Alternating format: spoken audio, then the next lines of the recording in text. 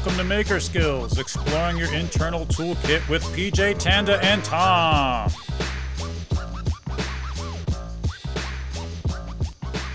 Welcome back, everyone, to episode 46. Our skill topic for this week is positivity. It's kind of an abstract skill, and I gotta be honest, I think this was a dumb idea. Who thought of this? I don't know. It wasn't my idea. I have no idea.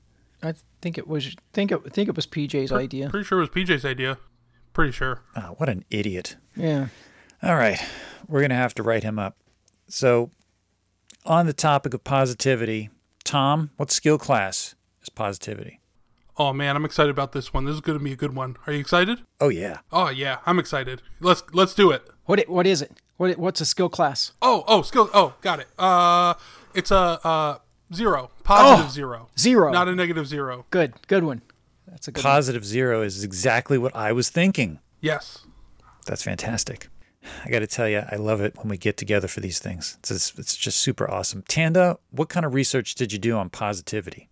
Well, I found a couple things that lead to positivity. One of them is that if you have a force component that in the same direction as displacement, then that's positive. That'll do positive work. She's got a point. And so if it's in the opposite direction of the displacement of an object, of course, that's negative. So you don't want to do that. But I think the best thing I found was that if you have an atom or a group of atoms and you have more protons than electrons, then that's positive. So that's true. I think that's what it comes down to, is just a deficit of electrons. So I mean, I've met lots of atoms in my life. I've never met anybody named Proton. So yeah. I'd say this is a pretty positive place. I'm almost positive that Proton was an Autobot.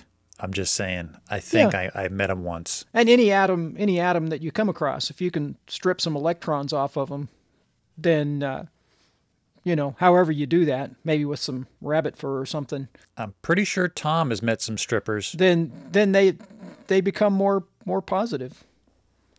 I don't know. Tom, yeah. What research did you do on positivity? Well, I'd like to start with the definition so we all know what we're talking about here. And the definition is the practice of being or tendency to be positive or optimistic in attitude.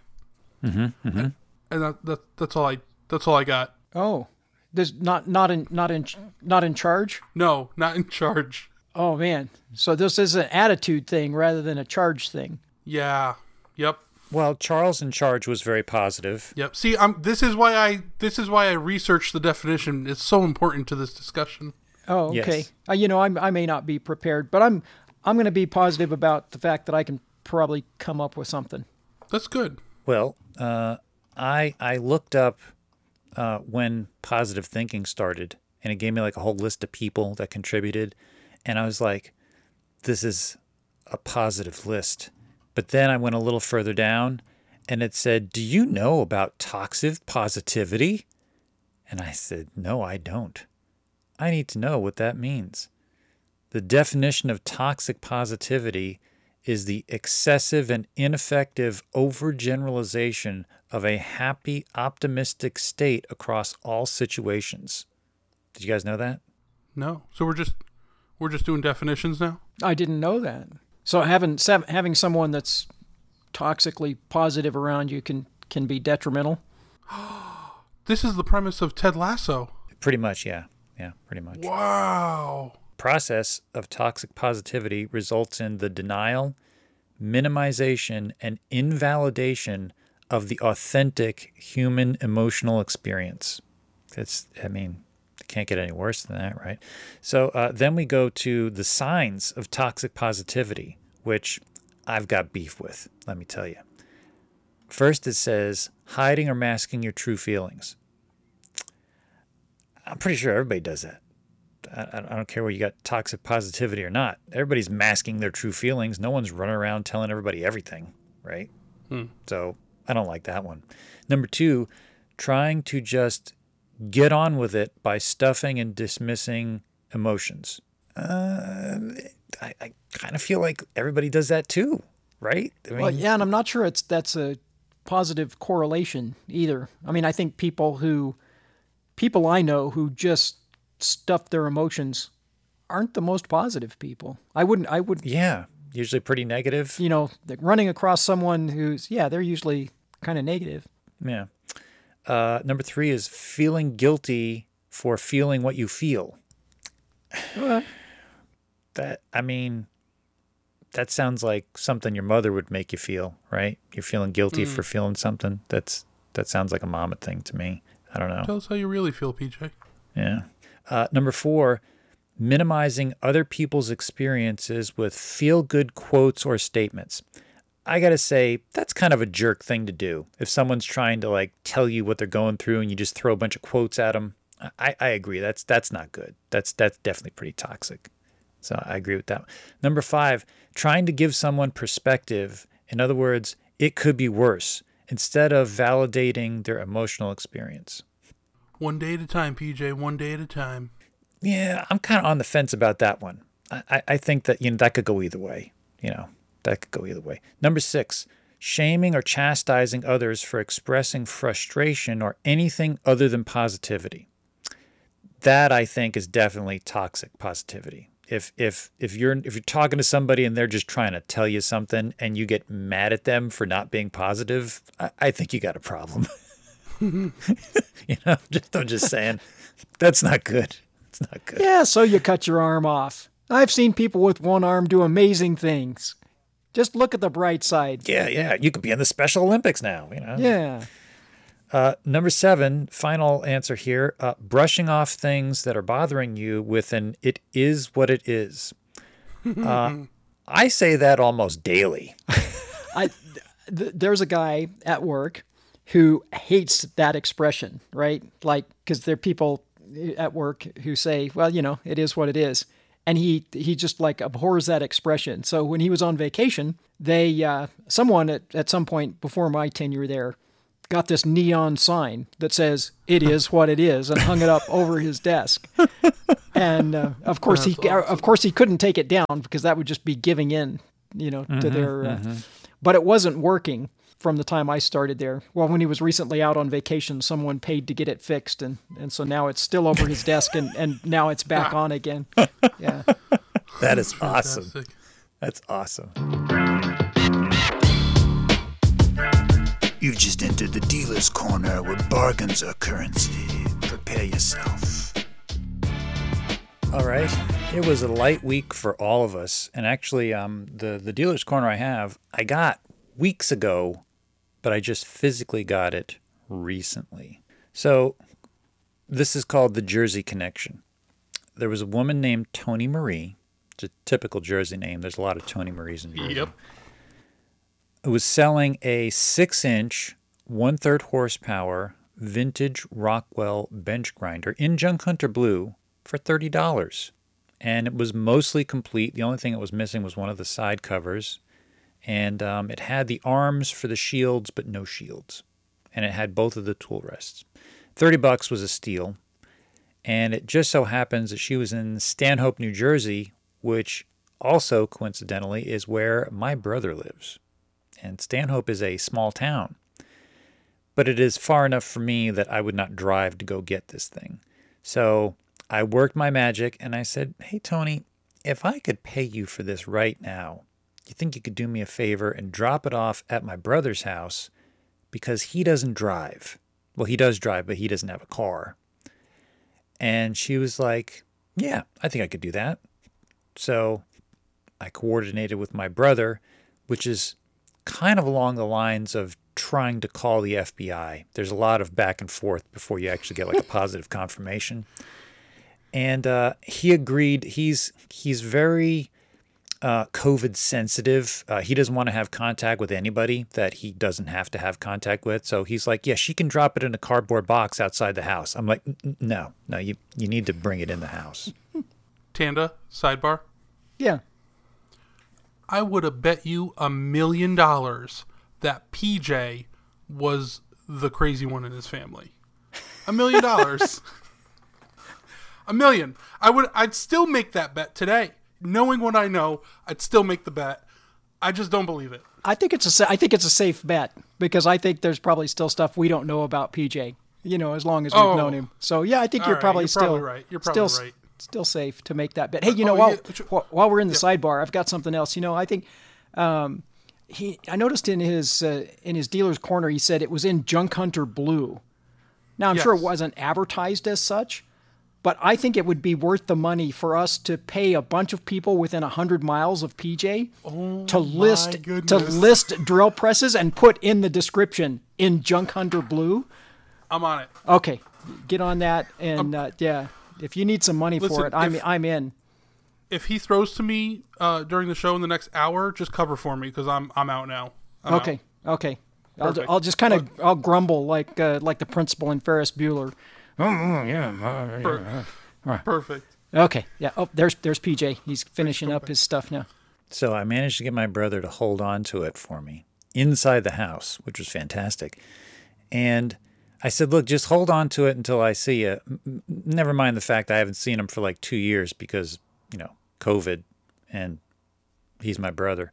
So all of a sudden, he's like, my brother is an event painter. He goes to weddings and he paints at the wedding, and it's a big deal. He makes good money doing it. He had to rent a car so that he could go out and do a wedding out on Long Island. And part of, I don't know if this is COVID thing or a rental car thing changing their rules, but you can't return a car on the weekend anymore. Like if they're not open, you have to return it when they're open. So because he rented it and had to use the car on Saturday, he had it Sunday even though he didn't need it. So he's like, I'll come up. So he brought up the grinder and he's like, hey, I've got this jug of Marvel Mystery Oil. Do you want it? I'm like, yeah, sure. Bring it to me. So I've got like a quarter of a gallon of Marvel Mystery Oil. It's like the kind for your engine, like the engine additive, but I'm sure you could use it for other things. So, and it was free. So that was it. That was all I got. It was just a little deal this time. Were those deals hot enough for you?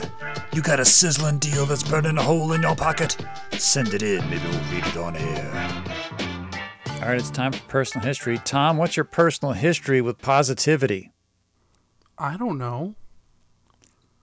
Well, do we have to call your mom? Would she know? No, I'm definitely positive she wouldn't know.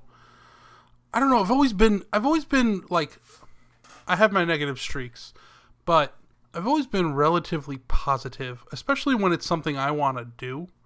Then I'm definitely positive about it. Especially if people close to me, like physically close to me, don't want to do something, then I'm like hardcore positive about the thing I want to do. I don't know, man. It's just it's the kind of thing that you don't really practice, and life kind of just pushes you one way or the other of the spectrum, and you can definitely fight your way out of negativity, but I'm not saying all negativity is bad. Sometimes you need a little dose of negativity too.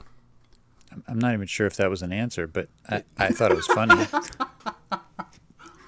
Tanda, what about you? Did I mention I'm running for governor next month? I'll vote for you. I'll move to Connecticut, register, vote, and then move back to Pennsylvania just for you, Tom, because I love you, buddy. I just look up the obituaries and pick a dead guy, and you can vote. It's easy. I do it all the time. Why would I vote for a dead guy? That's going to be a lot of negativity if Tom ends up losing to a dead guy. It's happened. That would be hilarious. Yeah. Tanda, what is your personal history with positivity? I would say I have kind of an unusual relationship with positivity. I am incredibly positive and always have been for other people. I'm, like there for them. I'm going to cheer them. If I'm in a group or in a team, I played team sports and I was the person who was like, we can pull this out. There's always a way that we can find a way to win. And someone's like falling behind and struggling in practice. I'm like carrying them. But for myself, I've never been a big fan. So I have this really odd relationship where I'm like really positive and supportive of other people, but when people try to help me out or I'm down, I tend to be really negative toward myself. And so that's something I'm constantly working on. And I found it interesting, like with us doing the podcast and stuff, that if I'm with a group, but then someone says something positive, my first reaction is to like play it off or turn it into a negative. But then I realize there are other people involved. And so that kind of messes with me, because then I'm like, oh, I need to just be grateful and say thank you and take it as a positive, because, personally, I want to find some way to take it as a negative, because that's just how I am. Mm-hmm. But then it kind of messes with me, because I'm like, well, but this is like as a group. And so for the group, I have to be positive, but for myself, I have to be negative. And so I've always had this kind of odd relationship. And like Tom said, I think it's just kind of something that starts out early in life, and, there's maybe somebody that you just can't, you can't be good enough, or you can't do anything, up to their level of expectation or something. And you kind of develop this negative attitude about yourself. And I think you want to help other people. You don't want to do that. You kind of see enough of it to know that you don't like feeling that way. So then you try to be really positive to everybody else, because you don't want to act like that to them, but you fall into it yourself. So it's kind of a weird situation where it's like you can't apply it to yourself, but you can apply it to everybody else. So, Tanda, it sounds to me like this is so bizarre, because on the podcast, you're usually very, very positive, but it sounds like you're anti-positive everywhere else. That's kind of what it sounded like to me. Well, it keeps a balance. It keeps the charges balanced. Not that I'm, I'm very positive on the podcast, because it's like it involves other people, and so I tend to, kind of be the, look on the positive side of things. I had a friend when I was in high school that was like, always expect the worst and you'll never be disappointed, and I hated that. I mean, and he literally said that all the time. He's like, just always expect the worst and you'll never be disappointed. And I was like, gosh, what a stupid way to go through life. That's ridiculous. That guy lives in 24 hours a day. Yeah. No, I mean, he was not a happy guy. No. Most of the time. While I don't subscribe to that attitude, I think that there's like a way you can work things out. And as far as me, like pulling myself out of like bad situations, financially or just generally in life, I have a positive outlook. Like, I'm going to get from point A to point B. I'll figure it out. But I don't like myself while I'm doing it most of the time. Yeah. I'm going to do it, but I'm going to do it while I'm mad. Yeah. It's very odd. So I don't know. If you want to chime in, PJ, with your personal history, maybe we can just continue discussing it. So there's sort of stages for me. I grew up with attention deficit disorder, not knowing that I had it. So in a way, I was oblivious to a lot of things growing up, because I just wasn't aware of them. And because of that, I think I had a better outlook on life than most other people they were aware of everything, and like stuff would get them down. And I'm just like not noticing the things that gets everybody else down. I'm like, life is good, and because I didn't know any better. And by the way, I was the tall, gawky kid in school. So because I was the tall kid, everyone picked on me, because I was the one that stuck out. I was the tall guy. Everybody else was short. Right. So I always got picked on. And even with the being picked on, I didn't have a bad attitude. So like that alone is kind of like bizarre when you think about it. But then moving forward, my granny was a worrier. And by default, I think she transferred some of that to my mom, who is also a warrior, but nowhere near as bad. My granny was like a world-class warrior. She worried about everything. And most of all, she worried about dying. Like, I remember being like 8 years old and like sitting my granny down and be like, Granny, you need to stop worrying about dying. You talk about it all the time. And she looked at me and she's like, I'm not worried about dying. And I'm like, then why are you always making us pray about it? Because that was something that my granny would do. Right. There was in the community, there was this statue of the Blessed Mother, which was part of the church she was in. And the statue was supposed to go from like house to house. Like, I don't remember if it was every week or every month. I can't remember, but it was supposed to move like from house to house in the community and everybody could pray to the Blessed Mother. Well, no one ever wanted it. So it was like always at her house. So like every time I visited, it was there, and we were always sitting there like praying to the Blessed Mother. So this was like, I don't know, that plays into my mindset at some point, that she was always worried about dying. So I guess in a way I kind of didn't want to worry. And that's kind of like, that pushes you into a positive mindset, where you're not worrying about things. On top of the fact that worrying is a completely useless practice. It does not change the outcome of anything, and all it does is waste energy. So then we get into more of my sort of, I don't know, the formative years or 20s? Your 20s, your formative years? I think that's when you're a kid, there's formative years. In my 20s, I started to push into my own... Those are your deformative years, depending on what you do, in college. Those can be your deformative years. It was my restructuring years. Let's just say that. Yeah, it deformed you. Yeah, definitely deformed. Yes, I hit my head several times. I started moving in a different direction. I'd been raised Catholic, and I did not identify with that at all. I never did, even growing up. And I started to move into shamanism because I have, for no apparent reason, because I'm not related by blood to any Native Americans, but I had this feeling of kinship to the Native American culture. And so shamanism was kind of like the thing. It felt like a natural direction to go in. And there was a lot of positivity built with that. And then moving forward several years, I met my mentor who started to point out the fact that he didn't use the words overly positive, but it was very apparent that I had a lot more positive thinking without any affirmations. Like, there's a lot of people that write books about positive affirmations and say them every day. And, like that was actually in some of the research that I found. Actually, let me bring it up just so I can, there was one line in there that I thought was interesting. I found a lot of that too, but it just wasn't funny. So one of the people was Emile Coué, I can't pronounce his last name. But he was a pharmacist who studied hypnotism and autosuggestion, and he is famous for the quote, "Every day in every way, I am getting better and better." We've all heard that before. That quote came from this guy. That was like the positivity mantra. I never did any of those things. That was not like, and to this day, I don't do mantras. I don't like them. I think that what that's doing is basically you're trying to program yourself. And it's just never jibed with me.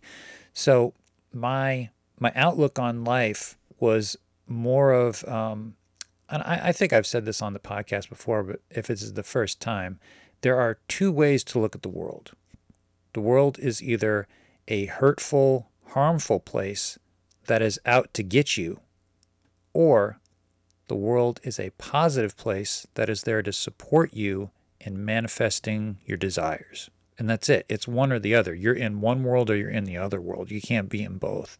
I am in the support my desires world. So everything that happens, even if it's something that could be considered bad, I consider it like a learning opportunity. I talk with people, like on Clubhouse. I'm in a lot of rooms where I'm talking to people, trying to give them advice and wisdom when they're having problems. And occasionally it'll come up where there's a disagreement, and not necessarily between me and someone else, but between two other people. And one person insists that they're right, and the other person insists that they're wrong. And I will kind of break in, and I will say, listen, for any given situation or answer, there's almost always more than one correct answer. So there's the both of you could be correct So that's the first thing to know. Most times there's like 10 correct answers, not just one or two. The other thing, though, is I've been around. I'm experienced. Most of what I have to say is true. But you know what? I am wrong more than I'd like to admit. But I'm happy to be wrong, because if I'm wrong, that means that someone is now teaching me something that I didn't know. So it being right and being wrong is irrelevant as far as how I look at everything. So if you don't care about being wrong, that also helps you to stay positive, because now you're not fighting someone to prove that you're right. You're not trying to overpower anybody. This has to do with just being open to listening to people. And again, that is part of having a positive mindset. If you're not trying to enforce your will on others, now all of a sudden you're able to learn and grow as a person, which I think is kind of one of those innate traits in makers. Makers are people that listen. They really want to connect with other people. They want to know, they want to learn new things from other makers. Right. So that whole mindset, even when something bad happens, like I saw on Facebook, I can't remember who it was, but somebody had put up a post, and it was a picture of, the first picture was an angle grinder that had half a cutoff disc on it. And then the second post was the guy wearing a face shield, and the other half of the cutoff disc was going through the face shield and was like an inch away from his eye. Mm-hmm. And he said something like, has anybody their pants at work before? Yeah. And, he was obviously making a joke about it. But Right. Again, that's like, that could have turned out really bad, could have lost an eye or something. He had the PPE on, which is the thing that saved him. But yeah, it's like, even in those kind of circumstances, we still find a little bit of positive humor. Well, I think something you said just before that with the that I think is maybe, I mean, I'm sure there are plenty of people in the maker community who struggle with they're with depression and stuff, just like anywhere else in the world. But I think that being able to detach your skill set from your personality is something that makers can do in a positive way. I mean, I think a lot of people who would call themselves a maker certainly attach their skills to their personality, and it's a big part of who they are. But it doesn't really necessarily, how good they are at it doesn't necessarily define them. They're just learning, they're collecting skills, they're trying things. And like you said, if they're really good at it or not so good at it or just learning, doesn't really affect their positivity. In fact, in many cases, when they're just learning, they're more positive, or they're very positive about it, even though they have no idea, but they're learning something. And I think a lot of people get in a really negative mindset when they don't know, something, and they're just trying to learn it and they don't know it, and they're really negative about it. And I think makers are just the opposite. It's like, oh, here's something else that I have absolutely no idea about. How exciting. Yeah. Mm-hmm.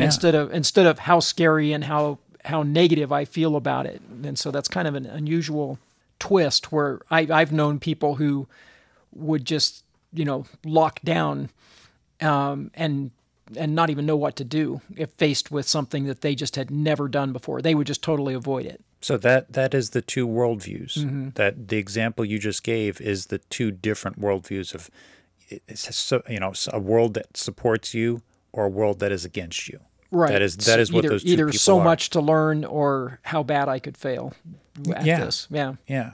I will touch a little bit on the depression. Okay. So you guys have known me for quite a while, and I don't remember if we've talked about this on the podcast before, but I get seasonal affective disorder during Mm-hmm. the winter. I'm very, very sensitive to the weather. Like even now, if it's like a rainy day, that bums me out. It's not something that I really can control. Well, you could move here. I don't want to be on the surface of the sun with you, Tanda. That's probably worse. But the point I'm making is there are several points during the year where I am in a feeling of depression, okay? But the thing that I want to point out is I'm not a depressed person. Just because I feel depressed doesn't mean that I am depressed. So that's something to keep in mind. The depression doesn't define who I am, but it does affect my daily routine at times. So that's something to keep in mind. You can be very, very positive, but you could still be depressed.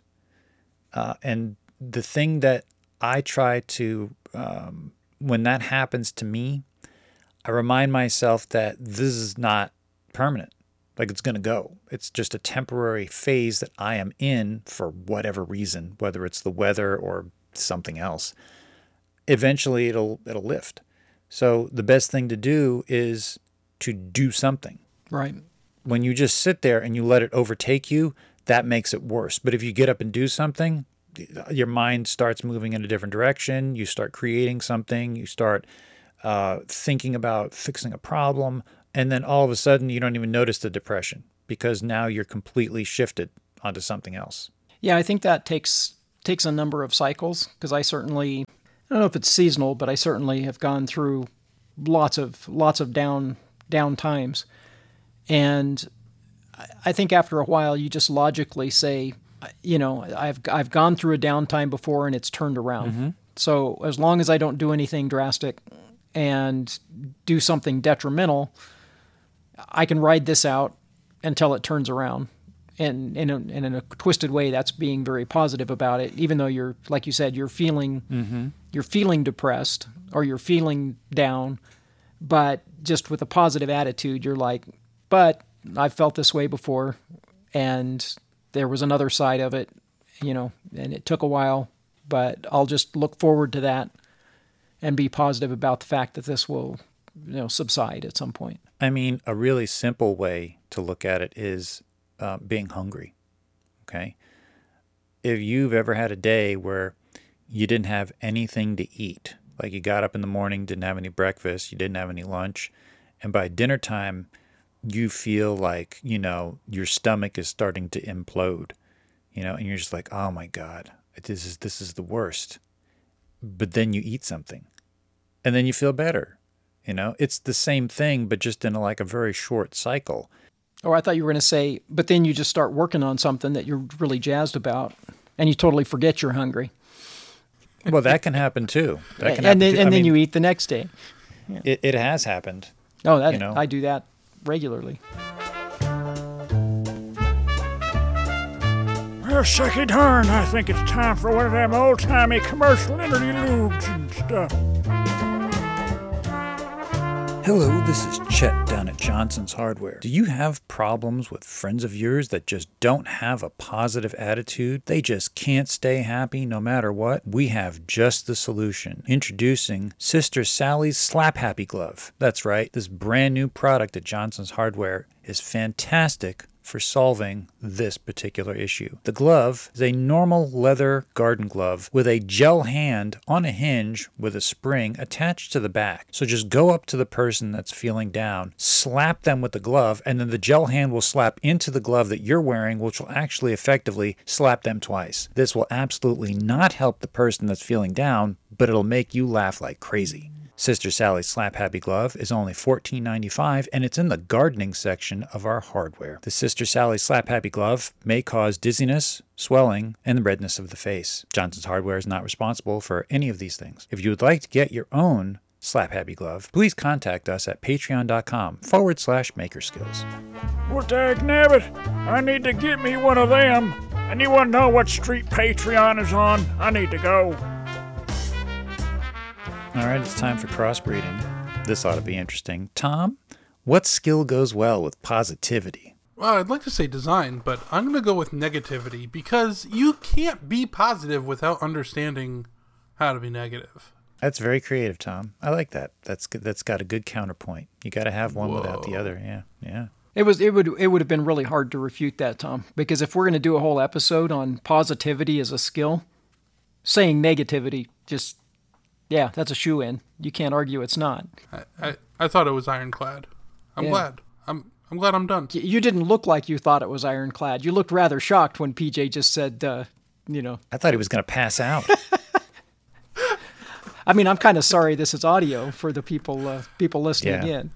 Yeah, you guys missed out. Tom made the perfect face that we should have got a poster of. Tanda, what skill goes well with positivity? I'm going to say exercise. I mean, for me, when I'm feeling negative, if I can clean out the shop or just go out in the sun and pull weeds or haul something off and do something really physical, I think that is the best thing to snap me out of it, is to just do something like really tiring, just something where you just work all day long. So you want something to snap you out of the positivity? No, out of the negativity. But sometimes, if you're toxically positive, you need something to. But no, if I'm feeling negative or feeling down, really like just strenuous labor, just digging a ditch or something is what it usually helps. It gives you that sense of accomplishment. I think it does. It gives you a sense of accomplishment, even if it's just yard work or something. And oftentimes when I'm feeling negative, I just can't sleep. My mind is just racing with all of the things I, could be doing, should be doing. In fact, that's probably what often leads to the negativity, is just feeling overwhelmed. But if I'm just so tired, I can't stay awake anymore. So it's a good combination of making me really tired and feeling like I accomplished something. Tanda, that's a fantastic explanation, but you paired a skill with negativity. You were supposed to pair a skill with positivity. No. They go together. No, exercise leads to positivity. Yeah, totally. Okay, we'll go with that. Yeah, that sounds better. PJ, what you got? I got nothing. That's a terrible comparison. No positivity superstitions? I did look up positivity superstitions, and it gave me some weird answers, really weird answers. So I didn't go down that rabbit hole. And he's going to read 37 of them right now. No, definitely not. You should have gone with my physics view. I mean, I'm sure that there were people who thought positivity was caused by some really interesting things in the past. But, no, for me, the skill that goes well with positivity is talking. You spread the positivity by talking to others. And, if you're good at it, it'll boost Sharing, well, sharing too. Yeah, you're sharing with them. I find that when people are in a bad way, if you can communicate, you can say communicating, also talking, communicating. It's basically the same thing.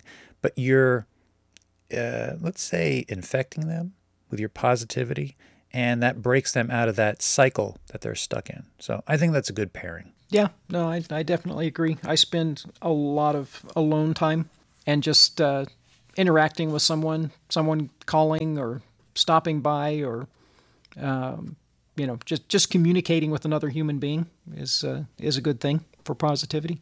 Absolutely. It's time to talk about new skill sets. That's what all the cool kids are doing. We haven't talked about new skill sets in probably about 30 episodes. It's been quite a while. Tanda wanted to bring one up. Yeah, I just, something that I was kind of coming back around to. I mean, I think a lot of us kind of circle back to things that we'd like to get a little bit better at. And sometimes when you circle back, there are new options available or different things. But one of the things I would like to get better at and learn to do well is animation. Like getting better at Blender or some kind of 3D graphics animation. And it's not for what you would think, for just like the artistic animation, but I would like to be able to rig 3D models of things that I'm making so that I can then test programs against them or test mechanisms that I can feed data in and drive them parametrically more than just you would from, say, Fusion 360 or SolidWorks changing parameters, but to actually sit down and write a program that then makes the whole mechanism, do things programmatically. So I didn't know that before. So Blender is not just an animation software, but you can actually it can run code on your animation? yeah, you can basically tie things in to your 3D models. You can rig your 3D models in Blender. You might have to pair that with something else to then actually... Let me clarify that because I could see Tom's expression. He doesn't understand. Rigging is not code, Tom. So rigging is, imagine you have like a human body. Okay, you have a 3D model of a human body. That's just a shape.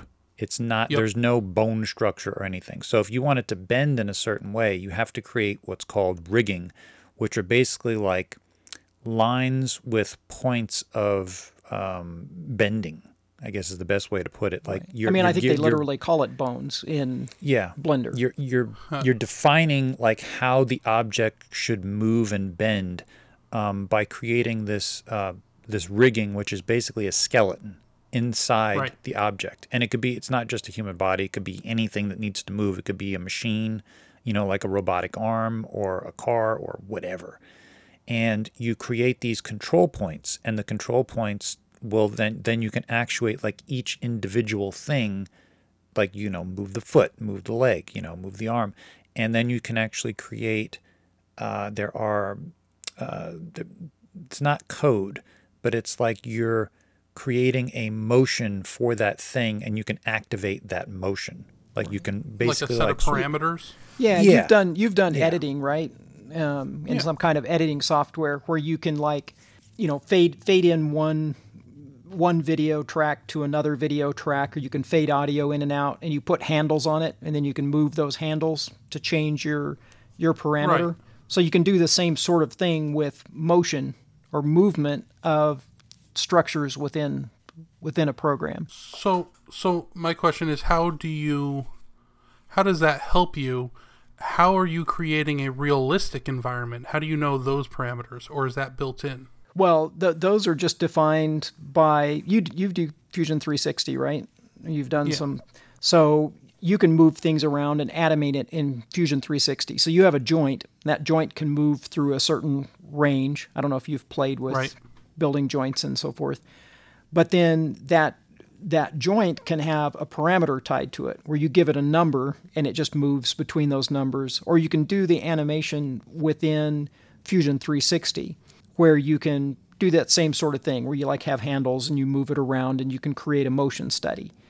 But I want to take it one step further and have that rigging where I can then write a program, either external or internal to some kind of environment, where I can then, like within Unity, the Unity gaming framework or something, where I can then take that rigged model and write code to make it do whatever it does. So that I can build like a robotic work cell, or I can build some complicated mechanism that's driven by programming or driven by hydraulic cylinders or whatever.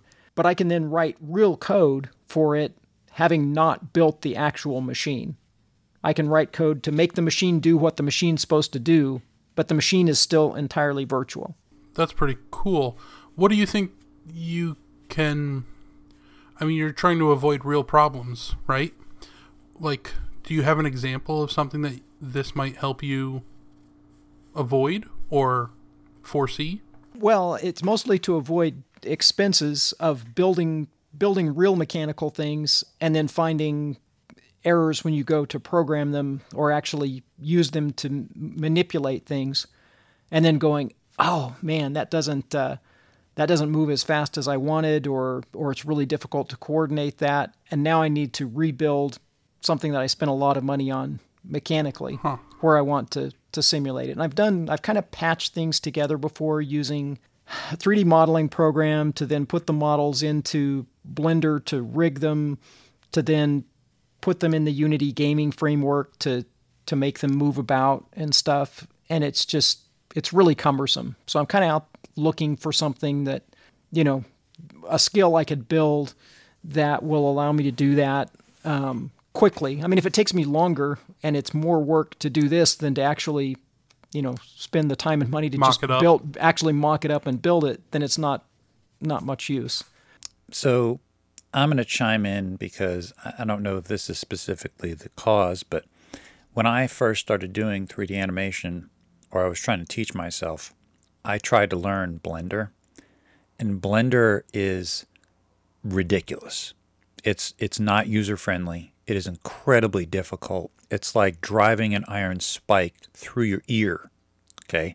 I then found Cinema 4D, which is specifically most of the film community uses Cinema 4D to do special effects, like the one that the very first Spider-Man and the Transformers movies, all the CGI was all Cinema 4D. So it's a top shelf program. There's tons of videos that show you how to use it. The systems in place are very, very good as far as like it is.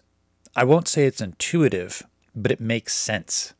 There's a lot of stuff. You have to learn things, but the things that you learn like build on themselves. And everything in Blender just made me like so frustrated. And now I will say this is years ago that I was trying to learn Blender. I don't know if they've improved it since then, but it sounds like from what you're saying, it's still frustrating. So I would suggest trying a different program. Yeah, I don't think it was, I mean, I don't know that it was frustrating so much as there's just a lot you can do with it. And I didn't spend long enough. Any one time I've like downloaded Blender and, you know, got it up and running and started using it. Did I spend enough time to really feel comfortable using it? I spent enough time to do what I needed to do. And then I didn't come back to it for years. And then it felt like I was starting over again every time, because it was like, oh man, now I've got to, you know, go out there and it's maybe not the right tool for the job, for what I'm wanting to do with more electromechanical stuff. There's probably better. I mean, there are purpose-built things like RoboDK and stuff out there, but there's, you know, a component to it where I'd also like to be able to just demonstrate virtually what I'm building. So I have a customer or a client or, you know, some internal customer at work that I'm trying to describe a work cell to them and how it's going to actually work and how parts are going to flow through from one work cell to the other. And I can make a motion study in Fusion 360 to just show a few parts of it moving. But I can't really make them all work together, and I can't take 2 or 3 or 4 of those things, and, you know, it becomes really cumbersome to have it where it does something different than basically just creating a little loop that does the same thing over and over. It becomes really cumbersome. So I'd like to up that game. And I don't know, is Cinema 4D, is that an Autodesk product? No. Or is it an Adobe or something completely different? Oh. It's neither. It is Okay. its own entity. It is there. It's made by it's not Creative Labs who makes it. I can't think of the name of the company. But it is not like a subset of some other division of some other company. It's its own brand. And the stuff that you're talking about is doable in Cinema 4D. I'm not very good at it, but I know it's possible. The thing is, you need to fully invest time to learn that stuff. And if you're not doing it like on a regular basis, it's going to be hard.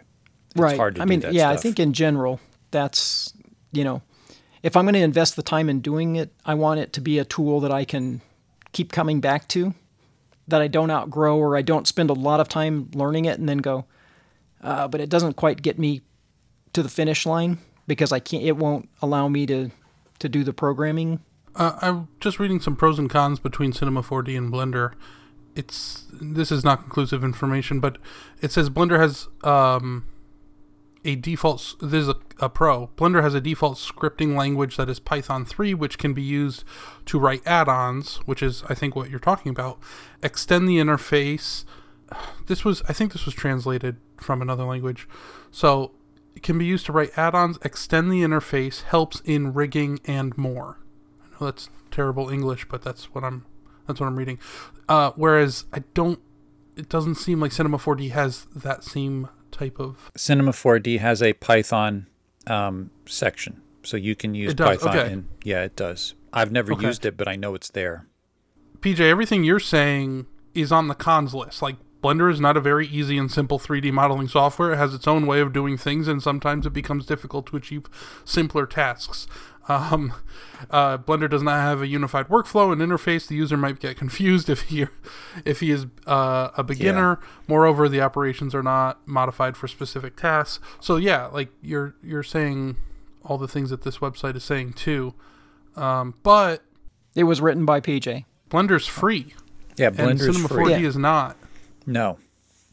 Cinema 4D costs some serious money. And Tanda, if like you could get your work to pay for it, that'd be awesome because it's not cheap. I think my work would like the results of seeing like a full like animation and programmable laid out, but I don't think they would see the value of paying for that because it's non-traditional. I mean, it's something that I think will become more and more prevalent as we enter kind of what people are calling Industry 4.0 or X.0, because I think we'll have more tightly integrated machines where they're just tied into the network of a bunch of different machines. And that's kind of the problem I'm trying to solve, is that in the past, a machine just kind of sat there on its own. You know, even if it was a CNC machine, it wasn't really integrated with a robot feeding it or parts being taken in and out. And now things are becoming more and more tightly integrated and networked together. And so it's harder to get your head around and to describe and to convey to other people a system of machines. And so I'm trying to be able to virtually create a system of machines that can be programmed. And I suppose I think in SolidWorks, you can still, haven't used SolidWorks in a few years, but I think you can still write Lisp code to drive parameters within SolidWorks. But, you know, then it just becomes, I want to have my virtual machine up on the screen and then write code separate from that can send it information and make it move and do its thing.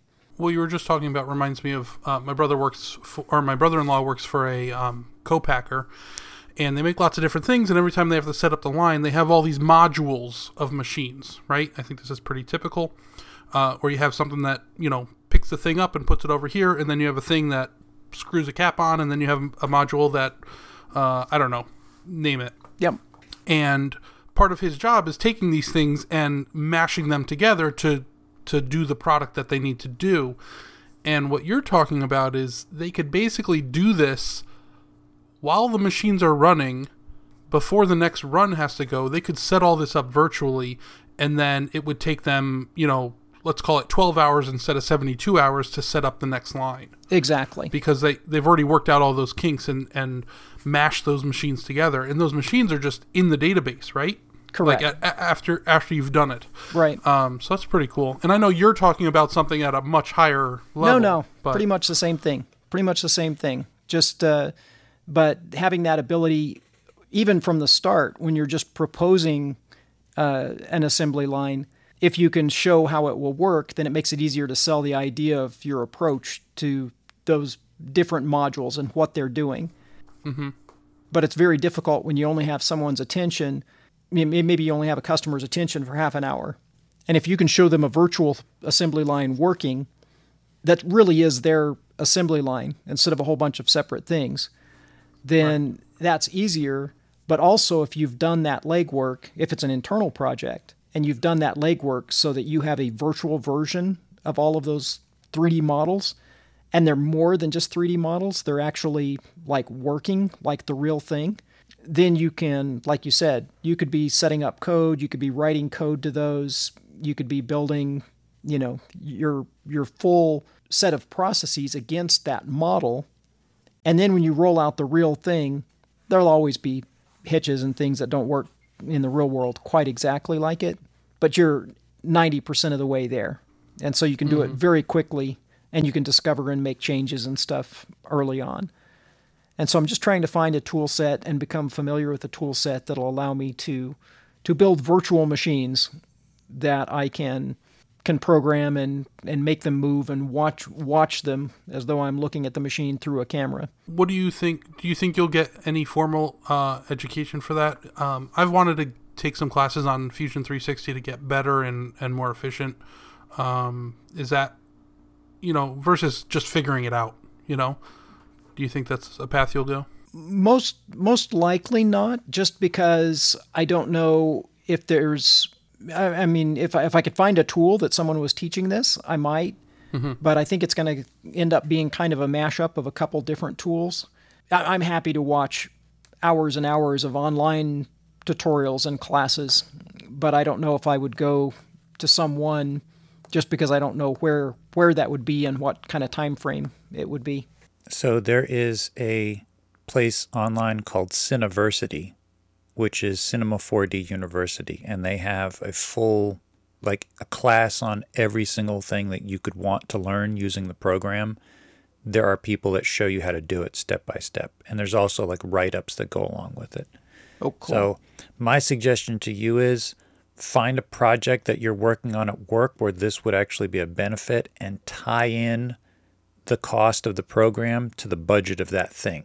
And then just have them just say, like, this is to help streamline everything and have them pay for it. You know, I mean, it doesn't sound like that would be too far of a jump if it's helping you at work. Yeah, it's not. I don't think it's so much. Yeah, I don't know. It's worth trying. I don't know if it's a money thing so much as an IT support and putting it on your computers and getting computers to run it and all of that. Other people having to jump through hoops to make it work, rather than just crack the whip, Tanda. Just crack the whip. Come on, get them in line. I'm like 30K into software this month already, so I'll crack the whip down the road a ways on on custom software. But that's good to know, and I'll go check it out and see what I can learn. I know our SCADA system that I'm using has a really good online university where you can go through, and it's structured really well. It's like 5 or 10 minute videos, one right after the other as you work through modules and different aspects of it that are laid out pretty well. Very cool. Thank you. I'm sure you want to try out that new skill set. I know I do. All right, it's time for short and sweet. Tom, any final thoughts to wrap up the show? No, but if you're lacking positivity, just reach out to anybody on Instagram about anything in the maker community, and I'm sure your attitude will shift. Good advice. Definitely good advice. Tanda, what about you? Anything to wrap up the show? I guess a couple things. Also do the reflection of what Tom's has just said. Randomly reach out to somebody every once in a while and just ask how they're doing, or engage them about a project every once in a while on Instagram, because you never know, especially if someone you haven't heard from, they haven't posted in a week or two or whatever. You know, just take a little time to think about someone you may not have heard from recently that posts pretty regularly, and just say, hey, like that last thing you did, or what's up in your life. So that's always a good thing. And then the other thing is, if you're listening and you have input on my my learning of something that I can use to rig 3D models and make virtual machines out of them, feel free to shoot me a DM or give me your suggestions. Please help Tanda. In her time of need, she needs help. In more ways than one. As for me, yesterday was Labor Day, and people were out doing like Labor Day things, like, you know, doing stuff with other people and barbecuing, and I had to work because I worked for myself, and that's what I was doing. And I wasn't particularly looking forward to it, but I opened the garage door and I had a visitor. I had a little tiny baby ringneck snake that had hidden under the garage door, and he happened to be on that brand new cement that I poured to level out the garage floor to the driveway. And I guess it was super slippery because I opened the door and I saw him, and I'm standing there, and he is just like trying to run like crazy and wasn't moving at all. He was just like running in place, like squiggling around, and he was heading like towards the garage. And I'm like, no, buddy, you got to go the other direction. So I'm like putting my foot there. I'm like, turn around. And he wouldn't go. So then I just picked him up. He was super tiny. He was like basically like a night crawler. Like that's how big he was. He was like the size of a worm. And I just cupped him in my hand and calmed him down. And I did a post about it. It's on Instagram if you want to see what he looks like. And he even crawled up my hand, and like he was right next to my turquoise and silver snake ring, which I thought was very meta. So that brightened up my entire day. Just that little visitor.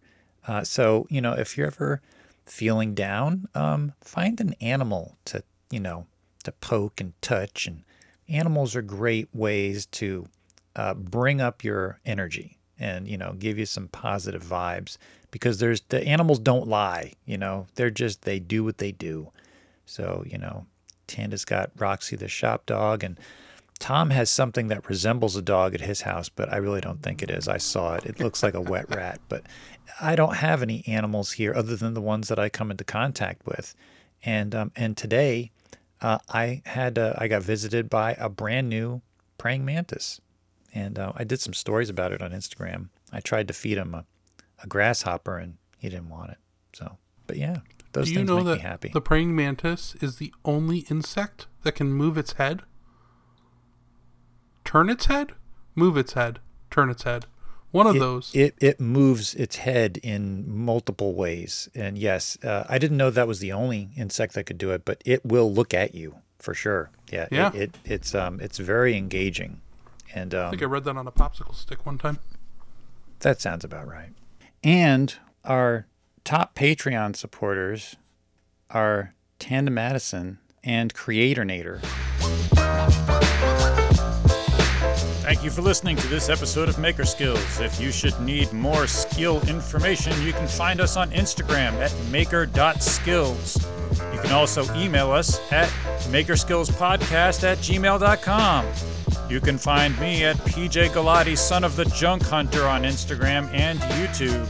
You can find Tanda at Tanda Madison on Instagram, and you can find Tom at Infinite Craftsman on Instagram. We welcome any comments. Please leave us 5-star reviews on Apple so that we can make more skill madness come your way. See you next time.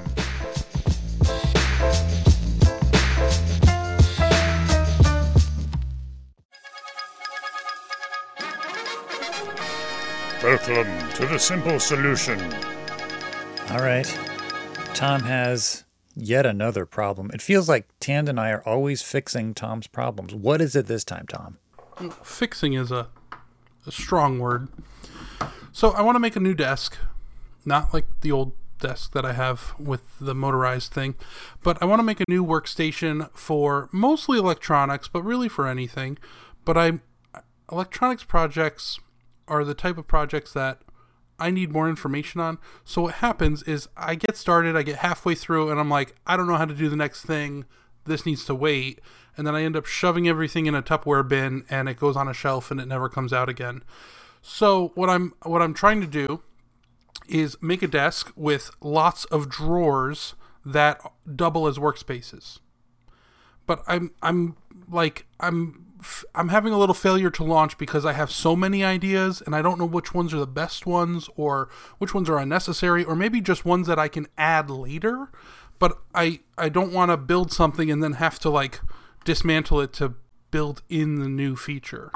Yeah. We were talking a little bit before the podcast about the workbench that Jocko did that's got kind of a similar function in that you can be working on something and it's almost like you're working on it inside of a flat drawer, right, or a flat slide, and then you can just put it away and pull out another one and work. Yeah. And the idea of doing that for electronics is kind of intriguing because I think you could do some fun stuff like build in banana jacks into the back of the drawer. Oh. Like they're just like banana jack posts in the back side of it. Yeah. So you can even have stuff wired up and have, things laid out and plugged into breadboards and maybe an Arduino running or whatever on it.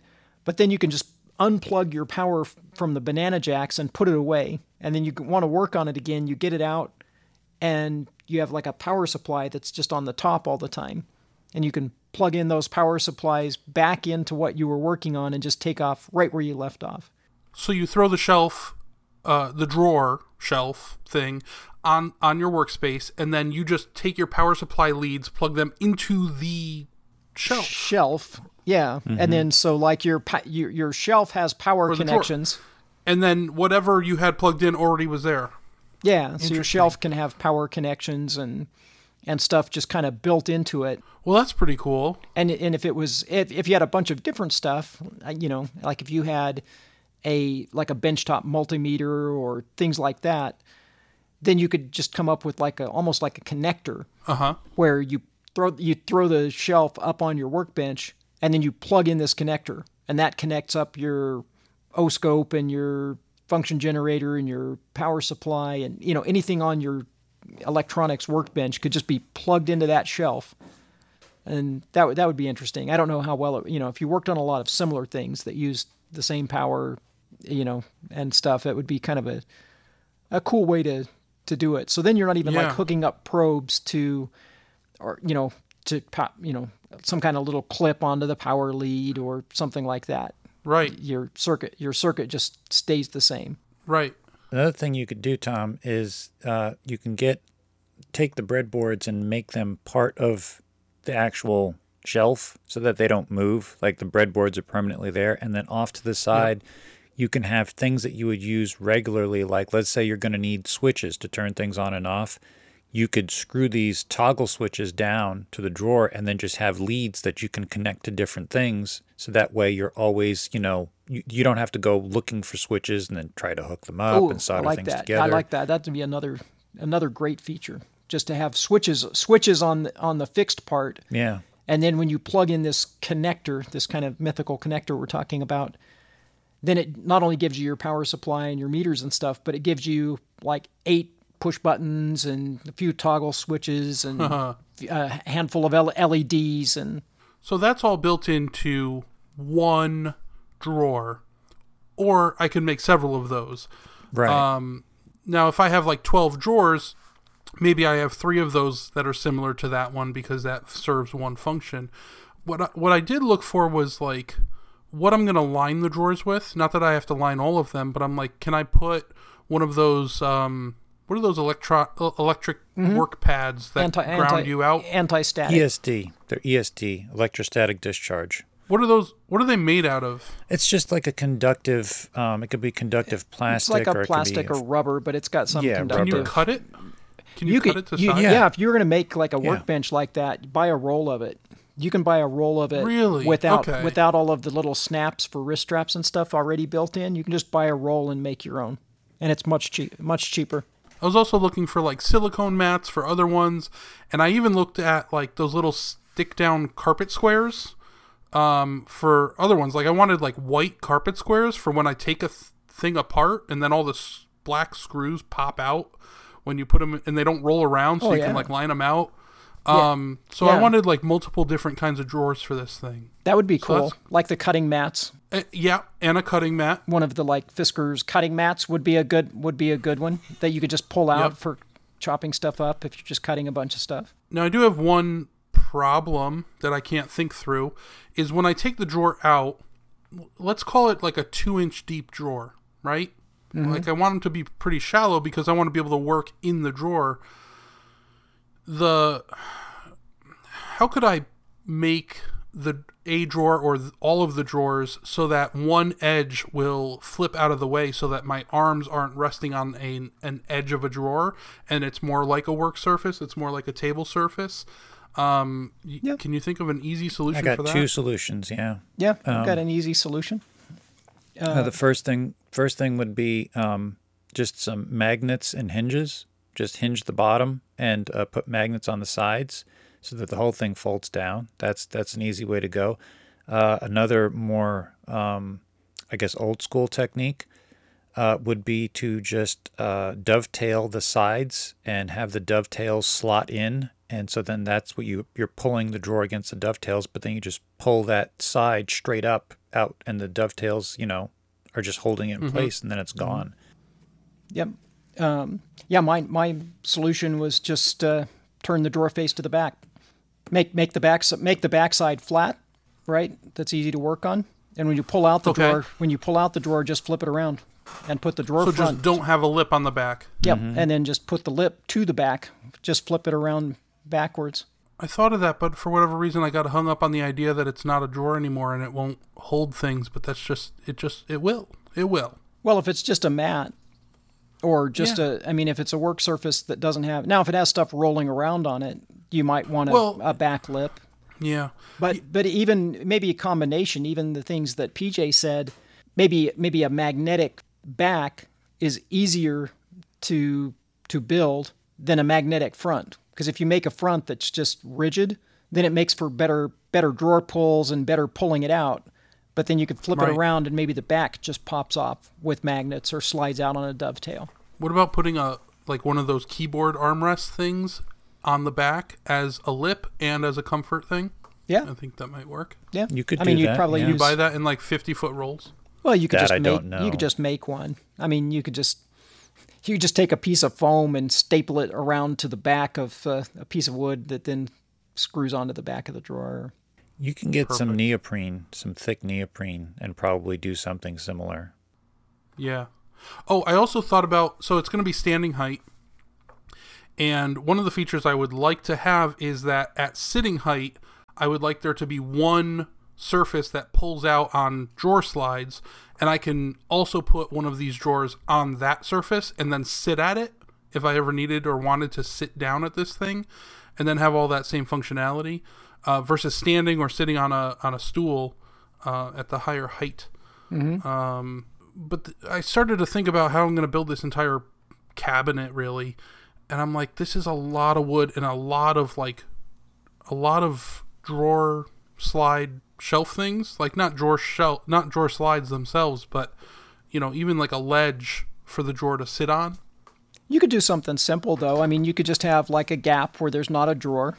You have like drawers, and then at sitting height you have a gap where there's not a drawer, and you could just have rods. Just sliding through tubes back through the back, and you just have two rods that you pull out because you're already going to pull out a drawer and set it on there. So really you just need some kind of strong support. So if you had, some kind of pull out rod mechanisms or something that come out maybe 2/3 of the way out, enough to support the drawer, but enough still in to... Right. Yeah, I track with that. That's interesting. So it would be kind of like homebrew drawer slides, but a little stronger that you could just pull out and set something on top of. So they just pull out and give you something to set one of your drawers on, rather than being a drawer that, a whole shelf that pulls out that you then put a shelf on, because you already have the shelf. So you just need supports. Or you could swing them out from the side. You could just put some like piano hinges on the side with a little truss arm that folds all the way back against the side. Actually, it'd probably be better if it like flipped over instead of swinging out, because then you need the room near it to swing them out. Right. But if you had it where it just like maybe flipped, around and down, or you just lift it off, or even, easier yet, it's just on pins or something, and you lift it off the side and then just slide it into the pins, and it becomes just an arm with a truss under it that provides you something to set one of your shelves on, and it can just kind of slide into pins on the front, and then you just have a little place to stow them off on the side, something like that for the sitting portion. I like it. Tom, we're going to need a prototype before the next show. Just FYI. Yeah, I'll draw it up. I'm a terrible drawer, but I'll do it anyway. Well, you can do it in Fusion 360. I tried. I can't. It's so annoying to just draw squares in that program. And I'm like, ugh, this is stupid. This isn't showing me anything. And then I just go in the workshop and I start cutting wood. And I'm like, okay, this doesn't make any sense. Let me think about it again. I think we solved all of Tom's problems, Tanda. All of them. I'm cured. Every single one. That'll be $47.52. How much change? Was there a solution? I'm not sure.